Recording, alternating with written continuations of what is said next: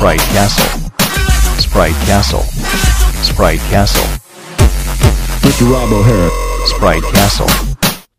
Hello and welcome to Sprite Castle, the show in which I play, discuss, and review Commodore 64 games. My name is Rob Flack O'Hara, and on this episode of Sprite Castle, I will be discussing Street Sports Basketball, which was chosen as this episode's game by my Patreon supporters. Supporters like Alan Hudgens, Bill Spear, and David Hearn Ryder. If you'd like to help pick the next episode's game or just support my podcast, head on over to patreon.com/Rob O'Hara and sign up today.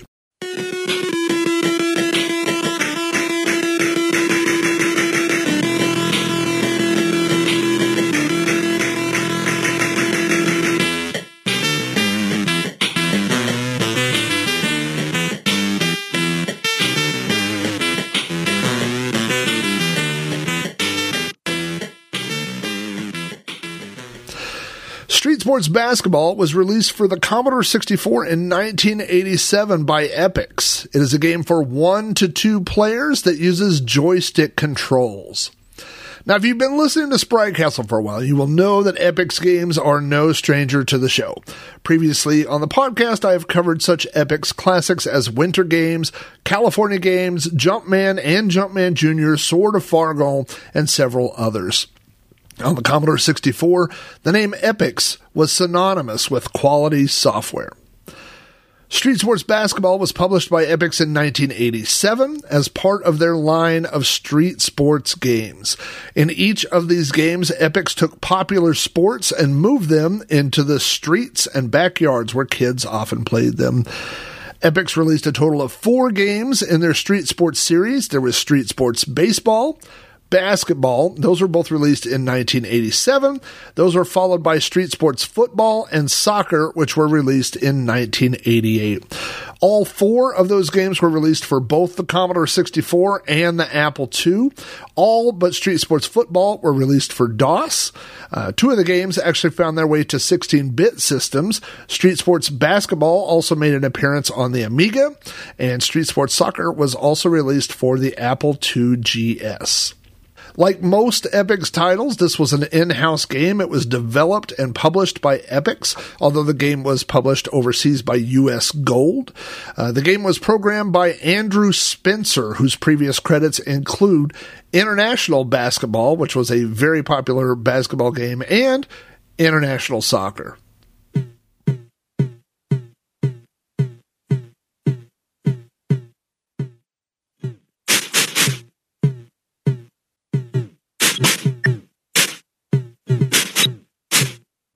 Most basketball video games, even games like one-on-one, take place on an official basketball court. Street Sports Basketball takes place in the streets. Assemble a team of the neighborhood's best or least worst players, hit the street, and do your best to take it to the hoop. This game had a very recognizable box cover.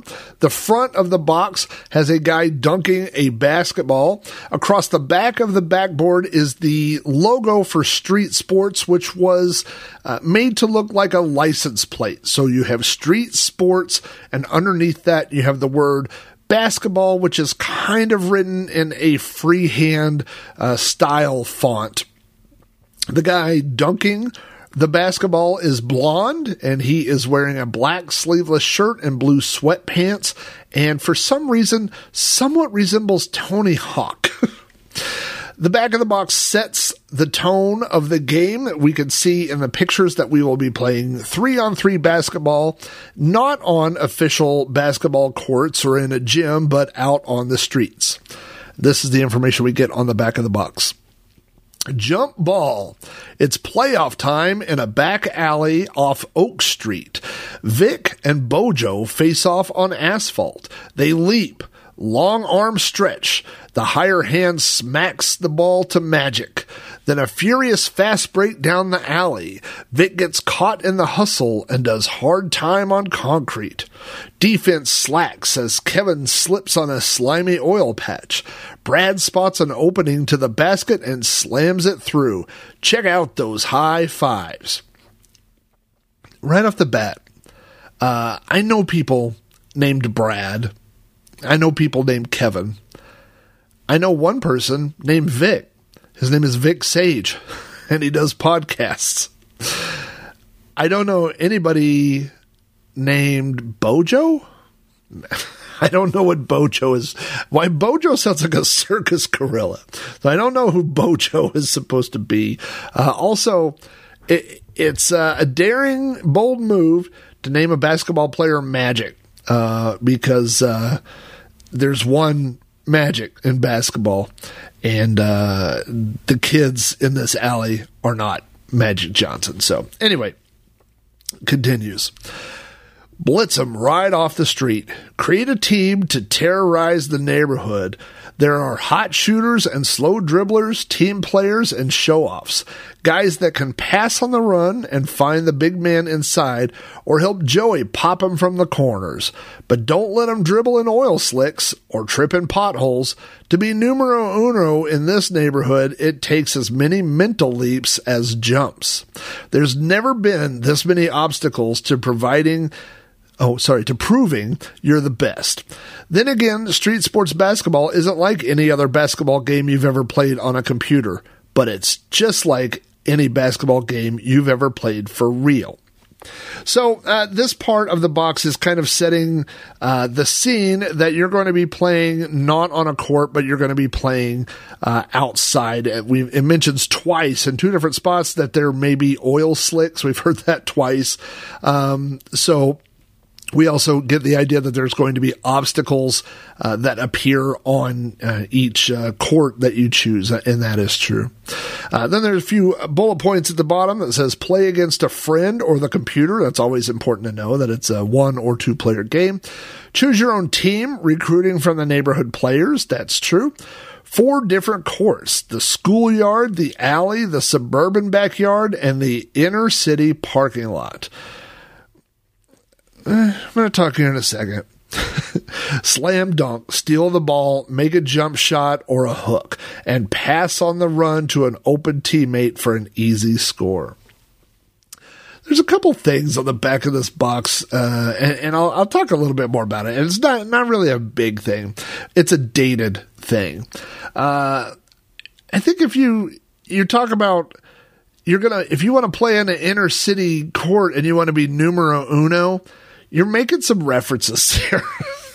You're throwing in a little Spanish. You're saying inner city. You're showing these pictures.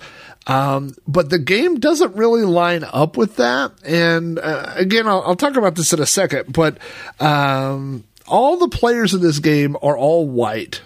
On the pictures, on their profile pictures, there's some that kind of look like they might be Hispanic, but there are no black people in this game.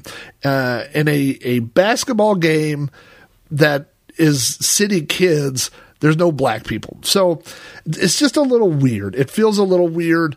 It feels a little dated. If this game were put out today, it would certainly be more inclusive. But I have to wonder, maybe that has something to do with who this game was being marketed to. Maybe there was market research that said, these are the type of people that own computers and are buying computer games. So I'm not really sure, but it definitely seems like certain people were left out of this game. Let's jump to the title screen. We've loaded the game and we get a big logo that says Epic's Street Sports Basketball. And the most noticeable thing about this logo to me is that it is not the same logo that appears on the front of the box. The front of the box very specifically says Street Sports, and that's on a license plate. And then underneath it said basketball. But this is not that same style. It's just a completely different style, and it kind of takes away from a unified look. You would think that with all these games, they would all have a similar style, both on the outside of the box that would be replicated on the title screen as well. But that's not really the case here.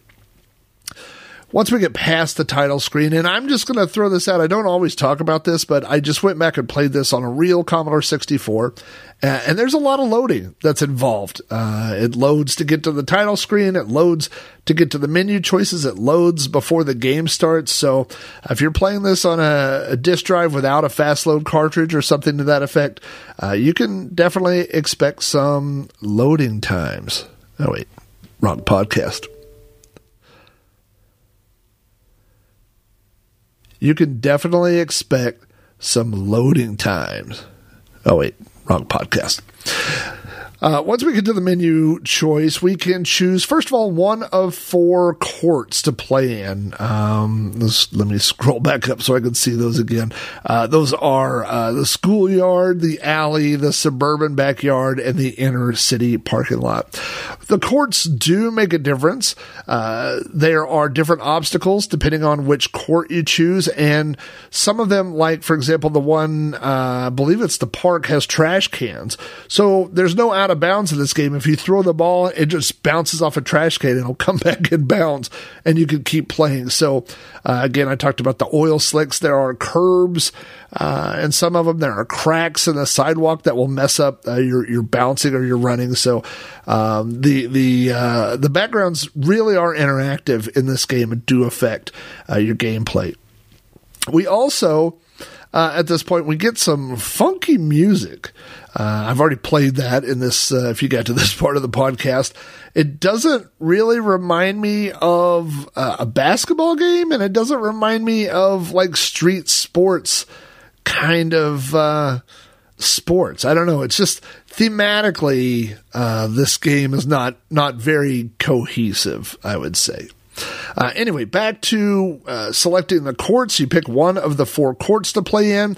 Then you choose if you'll be playing with 1 or 2 players. If you are playing against the computer at this point, you will choose their difficulty level. There are 3 levels: easy, medium, hard. And then once you've selected that, there is a coin toss. The coin toss shows which player gets to pick their team first. Now, also on the screen are 10 neighborhood kids, and you're going to be playing 3-on-3 basketball, so you will pick 3 players. You'll alternate with the computer or your opponent in picking who your team is. So the coin flip determines who gets to pick first. I don't think it's that important because all the characters seem to have an equal or a partner. There are 2 guys that are really strong players. There are 2 girls that are really good at passing, and so on and so forth. So I don't know that the first person necessarily has an advantage over the second player or not. But as you're picking your players, you can highlight each of the 10 characters, and it shows you a profile of their face.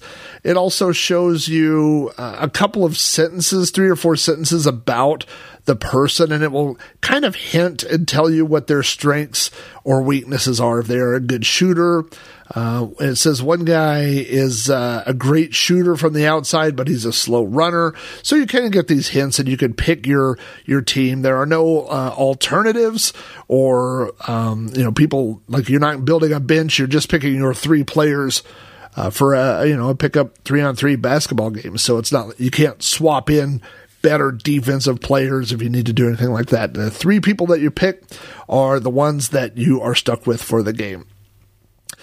Now, one thing that's interesting about this screen is that the largest word by far on the screen is the word Casio. There is a Casio, I don't know what it is. It's not really a billboard because it's in the foreground. But it's not a scoreboard or a timer. I don't know what it's supposed to be, but it just says Casio. You probably remember that Casio made keyboards, like music keyboards, and watches and calculators and things like that. Now, Epix had already done California Games at this point. And if you've played California Games, you know that game is full of product placement. There are ads for Ocean Pacific. I think OP is in there. There's some kind of surfboards that are in there. And Casio is one of the sponsors of California Games. So They were kind of ahead of the curve when it comes to product placement and having people pay to have their logos put in the games. I know in California games, there's different logos like in the background of the half pipe event and things like that. So that continues a little bit in this game, except for it's really only Casio. So there's only one, and it's so large and prominent in this scene that it's kind of humorous. Now, in the manual, there was a product tie-in where they had a contest where they were giving away a Casio keyboard. Again, this is a music keyboard, not a computer keyboard. And that's mentioned in the manual that they're having a Casio sweepstakes. And depending on when you bought the game, some of the games had a sticker on the package itself that advertised the Slam Dunk Sweepstakes. And on that sticker, it says there's information inside to find out how you can win a Casio keyboard. So seems like there are a lot of other sponsors they could have went for a sports series, but Casio is what we get here. There is one other advertisement in the game. Once you're done with this screen, you press the button to start loading the game, and you get a second screen, which is an advertisement for Street Sports Baseball. It says Street Sports Baseball available now. And the logo for Street Sports Baseball is the same as the logo for Street Sports Basketball. So they did agree on a logo on the actual games on the title screen. It just doesn't match the logo that's on the outside of the box. Once the court has loaded, your first thing you'll have to do is choose the score that you want to play to. This is not unlike playing basketball with your friends outside. You say we want to play to 10 or 11 or 15. I think the default is 20, and it's normal basketball rules, 2 points, for a shot. So you pick whatever the score that will end the game is. You are now presented with a side view of the court. You will either be the team going left to right or the team going right to left. Again, this is 3-on-3 basketball, so you have already chosen your 3 players. And this is where kind of what I was referring to earlier really jumps out at you, is that all the players here essentially look very similar. They all have that exact same Commodore peach colored or pink colored skin tone. They all have black hair, regardless of what their profile pictures look like. And the team that starts on the left is wearing green jerseys, and the team that's on the right is all wearing blue jerseys. So, I picked a kid that was wearing a red t-shirt with a red hat, on the former screen, but here he's just one of the kids wearing a green jersey. Now, the heads of the characters are different, but sometimes you have to look very, very close, and a lot of them are identical. But some of the kids are wearing sunglasses, some are not wearing sunglasses. A couple of the girls have ponytails, where the other ones don't. One guy has a mohawk. But literally on the game that I played, 4 of the 6 people that I chose basically all looked identical. So you really have to look close to determine which character is which, and that does come in later in the gameplay. I'll be talking about that. The controls are not only simple, but possibly too simple. When you're on offense, obviously the joystick moves whichever way you need to run, and the button throws the ball whichever way you're facing. So if you're standing facing the basket, sometimes he'll shoot. Usually he'll shoot. Sometimes when you're running, it'll pass. It's a little hit or miss. On defense, again, the joystick controls one of the 3 players. Whichever player you are controlling has a slightly lighter color style jersey. So on the green team, 2 of the players have dark green tops and 1 player has a light green top, and that's which character you're controlling, save for the blue team. The button on defense serves a lot of different purposes. First of all, if you hold the button down for more than 1 second, you will switch which player you're controlling. So if you are, like I am normally, far away from the action, you can hold down the button for 1 second and it will change, and you'll be controlling whichever character is closest to the ball. The button also causes you to jump. The button also causes you to block, and the button causes you to foul. That's not good in a game where, for a player like me, who gets close to the other player and just starts mashing the button over and over. And you just kind of have to rely on the game to do the right thing. So when you get on defense and you just click on the button, maybe he'll steal it, maybe he'll jump, maybe he'll foul the other guy. There is no referee, so fouls are part of the game, but it's the controls. The game kind of works like how it just thinks it should work, but that doesn't necessarily mean the game works because you are doing exactly what you wanted to do. There are a lot of times in this game where things didn't go my way, not because I made a bad choice, but because the game didn't do what I thought it should do or what I meant for it to do. So, I guess I could transition into just talking about the game itself. To enjoy this game, you really have to go way back in the history of sports games. I love basketball. I love modern basketball, and I like a lot of modern basketball games. But this is not a modern basketball game. This is a probably, I guess I would call it a second, maybe generation Commodore 64 or 8-bit sports game. So if you think of early ones, I'm thinking of like one-on-one basketball for the Atari, things like that, right? So this is more advanced, but it's not as advanced as what we have now. The AI, when you play against the game, it just depends on what level you choose.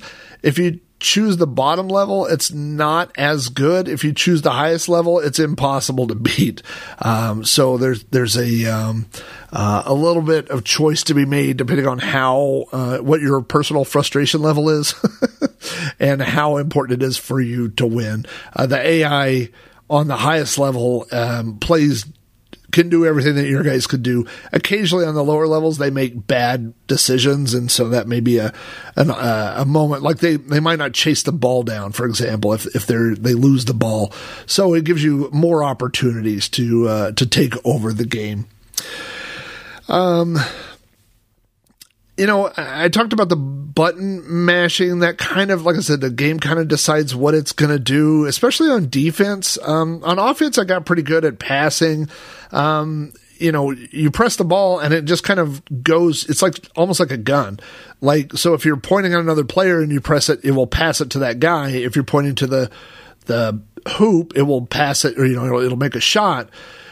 Which makes doing things that are kind of sneaky or tricky difficult. Like you can't pass to a guy behind you because you're facing forward. You can't, run away from the hoop and then jump into a 180 shot because it's going to throw the ball away from the hoop the way you are running. So, again, basketball is one of my favorite sports. I've played a lot. I got really hooked on basketball like on the PlayStation 2. Those early NBA Live games where you could start calling plays, you could call a pick and roll, you could set a defense, things like that. But here, there's none of that. It is 3-on-3 basketball. And to be fair, that's kind of like what 3-on-3 basketball is, in the streets. I don't think, you're necessarily calling plays or calling defenses or things like that. I think it's three guys running around, passing the ball, trying to make shots and get open. And so that's, essentially what this game is here as well. I don't know that I got good enough at this game to develop much strategy. One of the biggest things is figuring out how to pass. My players always seem to run slower than the AI's players. So the only way to really get open is to pass to other players that are open. You can always pass the ball faster than you can run, obviously. So passing is a big part of the game. Also using the background to your advantage. It's kind of hard to trick the AI into running through the oil slick or running up the curb. But if you're playing with a friend, and those moments happen, you could definitely take advantage of that and try to get an easy bucket at the time.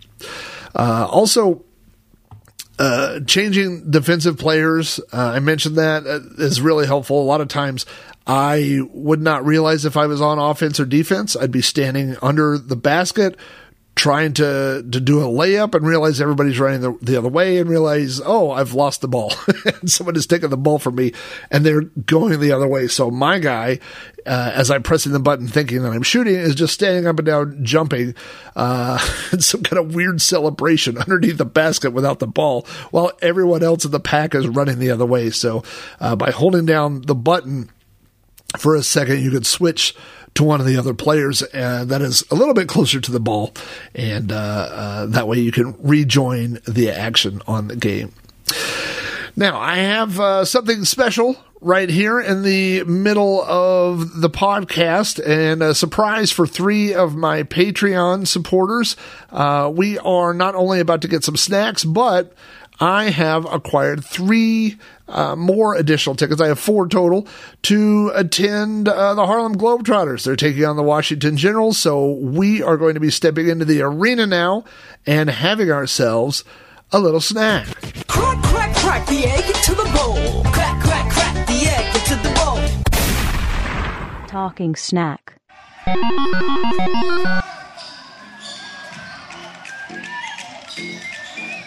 Joining me courtside is C-Dubs, Jake Nonamaker, and Jose Cazada, 3 longtime supporters of my podcasts on Patreon.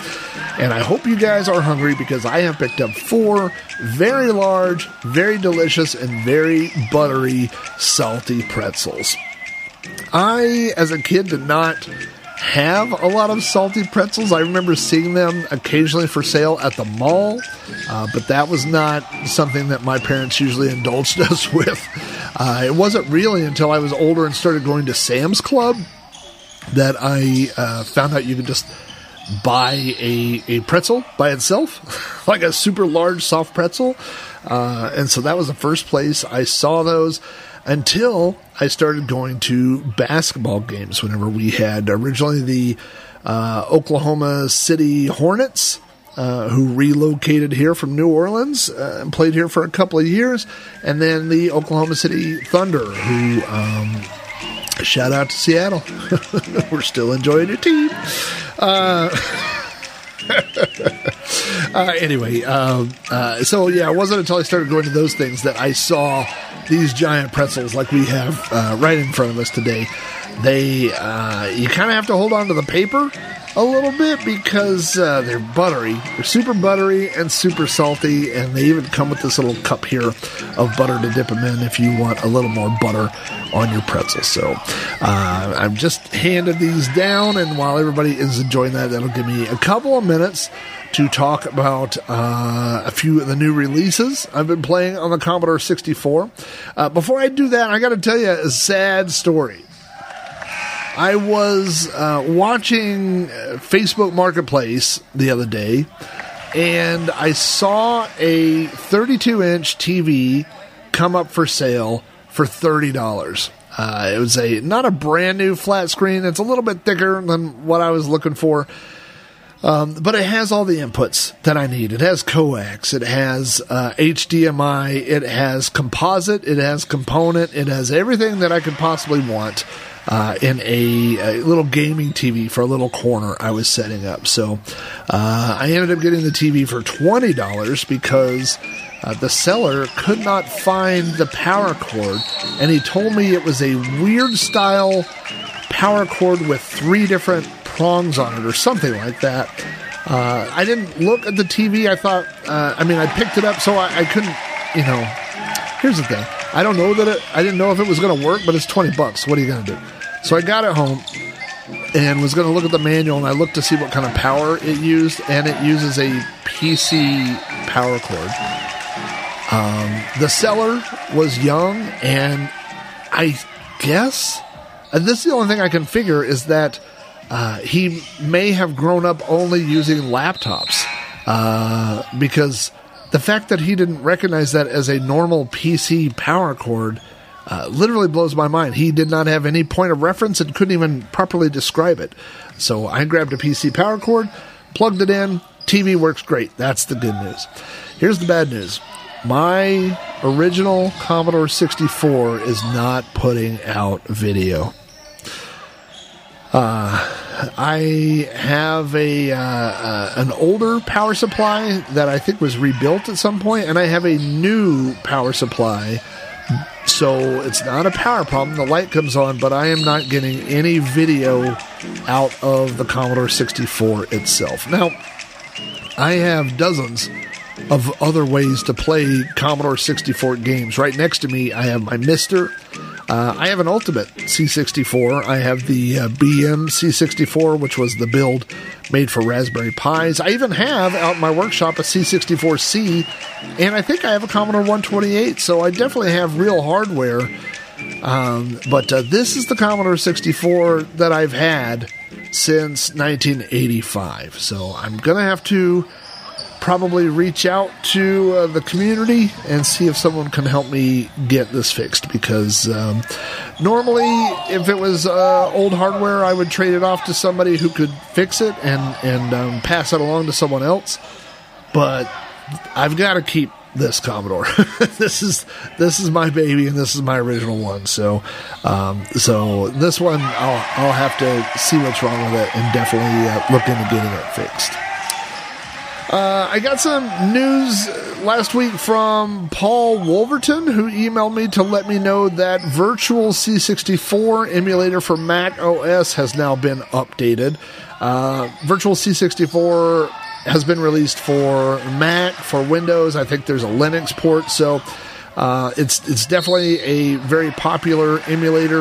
I think the advantage of the Virtual C64 is that it's a little bit easier to use than Vice or WinVice. It doesn't have quite as many options, but that's also the downside, is that it doesn't have as many options. But the new version of Virtual C64 has REU support added in. That's something it hasn't done in the past, and Paul told me that he was able to get Sonic the Hedgehog up and running on it, so that's pretty cool.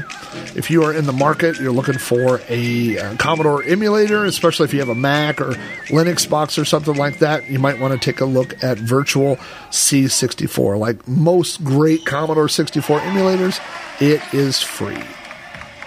I played a few new Commodore 64 games over the past couple of weeks. I played For Speed, We Need 3, which reminded me a lot of Turbo, the old arcade game. It's a top-down racer. All you have to do is see how far you can get while avoiding other cars. It's not Rocket Scientist, but it was a fun time killer for a little bit of time. I also tried Missile Defender. Someone sent that to me.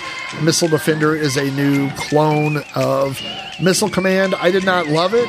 It plays, I believe it must be written in BASIC. It runs very slowly. Whenever you start each level, it builds the cities very slowly, and your target that you move around moves very slow. So I did not think it was as good as the old Missile Command that I used to play on the Commodore, but if you're looking for an alternative, you could always check this one out. And then I started playing Kick of the Spear, which is a new fighting game, and its selling point is that the characters take up like over half the screen. They're like really giant fighting characters, and there's a ninja, and there's a kung fu guy, and just a fun player versus player fighting kind of game. So I've been playing that a little bit, and that's been kind of fun. So it looks like the Globetrotters are getting ready to take the court, so while everybody sits down and finishes their pretzels, I'm going to step back out and we'll finish this episode's game. It looks like the Globetrotters are getting ready to take the court, so while everybody sits down and finishes their pretzels, I'm going to step back out and we'll finish this episode's game. The reviews of Street Sports Basketball were overall positive. The score on Lemon, it has an average score of 7.63.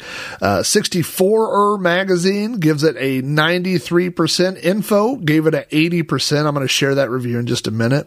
Happy Computer gave it 76. Power Play gave it 75. Commodore User gave it a 70%, but their score is 7 out of 10. So it's funny that 70% sounds low, but 7 out of 10 sounds pretty good. And then Zap was the bottom of the barrel with 68%. They did not love it as much as some of the other magazines. Here's the brief review from Info Magazine about Street Sports Basketball. It says, this game successfully recreates the casual play of average athletes under the less than ideal playing conditions of playground basketball. A lot of those things, by the way, are in air quotes in that sentence. For example, defensive players appear to move about randomly rather than guarding someone. It's an interesting twist to computer sports. I blew the computer away at the easy level, barely won at intermediate, and predictably have not come close to beating it on expert level. There's some nice background graphics and opening music here, though the animation isn't real convincing. So that was their review. I agree with all that. We'll talk. We can talk right now, I suppose, about the music. We've got music during the opening credits, but that's it. There is no music that plays during the actual game, and then we have sound effects, and the sound effects are average. They're not great, so obviously that's not a focus of a game like this.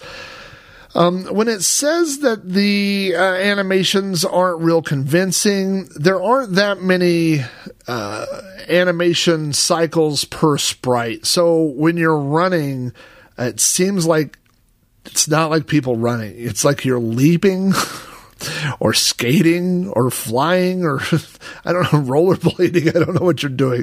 But the animations, aren't really good. All the bodies are identical. And then, like I said, you have slight variations in the head. So if you picked a guy with a mohawk or with sunglasses, you'll probably be able to tell which guy that is. Otherwise, you probably won't. And so that becomes a problem when you pick a guy that's a great 3-point shooter or pick someone who is great on defense, because trying to figure out who that is in the middle of the action is not very easy to do. Now, as I mentioned at the top of the show, the Street Sports games were released for lots of 8-bit computers. This one in particular, I think, got the most systems. Along with the Commodore 64, it appeared on DOS, the ZX Spectrum, the Amstrad CPC, the Amiga, and the Apple II. There are no additional updated versions of this past the original series of Street Sports games. Again, there was baseball, basketball, soccer, and football. This game came out in 87. The latter two, soccer and football, came out in 88. Of course, by then, Epix was in financial dire straits. Some people have said that it just feels like they were trying to get a game out to try and recoup some losses. That's kind of what those latter games feel like. So Epix would not last much longer than this. No one has picked up this brand, so there are no new Street Sports games that have been released after this. If you'd like to own this game, I have great news for you. Street Sports Basketball, there's a copy for the Commodore 64 on eBay right now, sealed. That means never been opened, for $4. That is unfortunate for fans of Epix. I don't know why it's so low. It has 2 days left on the auction. I looked at completed sales, and it looks like with shipping, you could expect to pay somewhere between $20 and $30 for a sealed copy of Street Sports Basketball. Not a high dollar collectible game if you're hanging on to it, but if you're looking for a brand new copy of it, good news. You can find those apparently all over eBay. And now let's get into my personal memories of Street Sports Basketball. All right, time travelers. Seatbelts fastened. Check. The doorway to the past. Memories.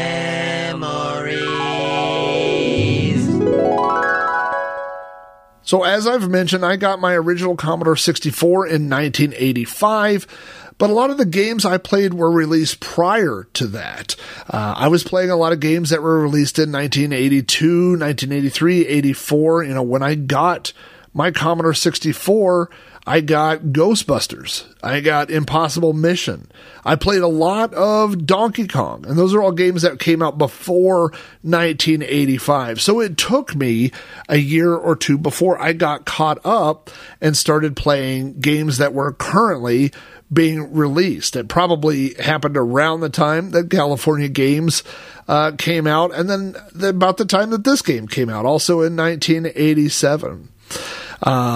It's definitely what I would call a second generation of sports games. A lot of the early sports games, the players don't look like individual people. Some of them don't have faces, like in international basketball.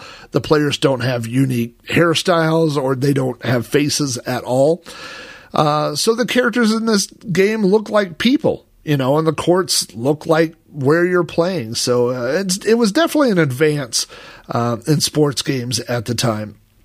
Now, as a kid, I never personally played organized basketball, but I did play street basketball. Some of the kids in my neighborhood had basketball goals, and my neighbors across the street were big fans of basketball. In fact, we used to play this form of driveway basketball. They had a 2-car garage, and in the middle of the garage was their address, the address letters. And so the way that you made a shot was you had to throw the basketball up towards the roof. The ball had to bounce off the roof in between where the numbers began and ended, and it had to hit one of the first 2 rows of shingles, and it could only bounce once. So it was kind of an imaginary basketball hoop. But we played a lot of basketball over there. We played before school and after school, But I never played on an actual basketball league. Now, both of my kids played on YMCA basketball leagues. Both of my kids were taller than average. They were, I think both of my kids were the tallest person on their teams. So they were always chosen to do the tip off, and they played a lot of defense where they were, getting rebounds and things like that. So it was very exciting as a fan of basketball to watch your kids do that. But anyway, back to the game itself. I certainly played this when it came out. I remember it being really great, but when I played it this week, it didn't seem all that great, which makes me wonder how bad all the other basketball games were that I was comparing this to at the time. Again, like I said, games like international basketball, which is a 3-on-3, but it's not a bad basketball game, and as I mentioned, has the same programmer as this game, so there's a reason that they are similar. But if you look at things like the Atari 2600 basketball or Double Dribble on the NES, which is not bad, this seemed better than those type of games. Like most Commodore 64 games, I had a lot more fun playing this when there were 2 people, and the controls are so simple that you could just hand someone a joystick and say, hey, let's play, and they'll figure it out. Within 1 or 2 possessions, you'll have all the controls figured out, and then you could just play. The downside, of course, to this game was that, again, the controls were so simple, which makes it where there's not as much depth as we got with more modern basketball games.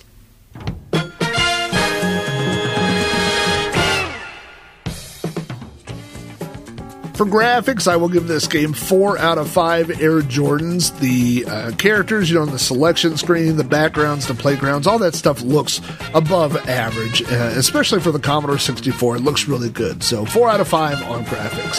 For music, I gotta say maybe 2 out of 5 Air Jordans. We get a tune that doesn't really fit the theme of the game, and it only plays during the opening title screen, not during the gameplay. Sound effects, 3 out of 5 Air Jordans, right down the middle. They're nothing spectacular, but they're not particularly annoying either. Overall gameplay, I'm going to give Street Sports Basketball 3 out of 5 Air Jordans. If the Commodore 64 is the only system you have access to, and this is the only basketball game you own, then it's probably okay. Compared to more modern systems, it just really doesn't have the depth of most basketball games to hold your interest for very long. Thanks again for tuning in to Sprite Castle. If you have feedback about this or any episode of the show, you can always email me directly at robohara@robohara.com. Join the conversation on Facebook at facebook.com/robcasts. Follow me on Twitter at Commodore. Come chat with me on the Amigos Retro Gaming Discord server, or leave me a message on my podcast hotline at 405-486-YDKF. Street Sports Basketball was selected as this episode's games by my Patreon supporters. That includes supporters like Mitsuyama, Louis Gorenfield, and Zerfall. If you'd like to join those guys and help pick games for future episodes of Sprite Castle, read behind-the-scenes blog posts, watch weekly videos, get access to the Amigos Retro Gaming Discord server, and receive other additional perks, support tiers start at just $2 a month. To find out more, visit patreon.com/Rob O'Hara. Sprite Castle is available on all major podcast providers, including the official Amigos podcast feed at anchor.fm/Amigos podcast. More details about all my shows are available at podcast.robohara.com. News and game details for Sprite Castle come from websites such as Commodore News, Indie Retro News, the Commodore Scene Database, Lemon64, and Moby Games. Thanks again for listening. Now get back to driving the bass line, and we'll see you here next time on Sprite Castle.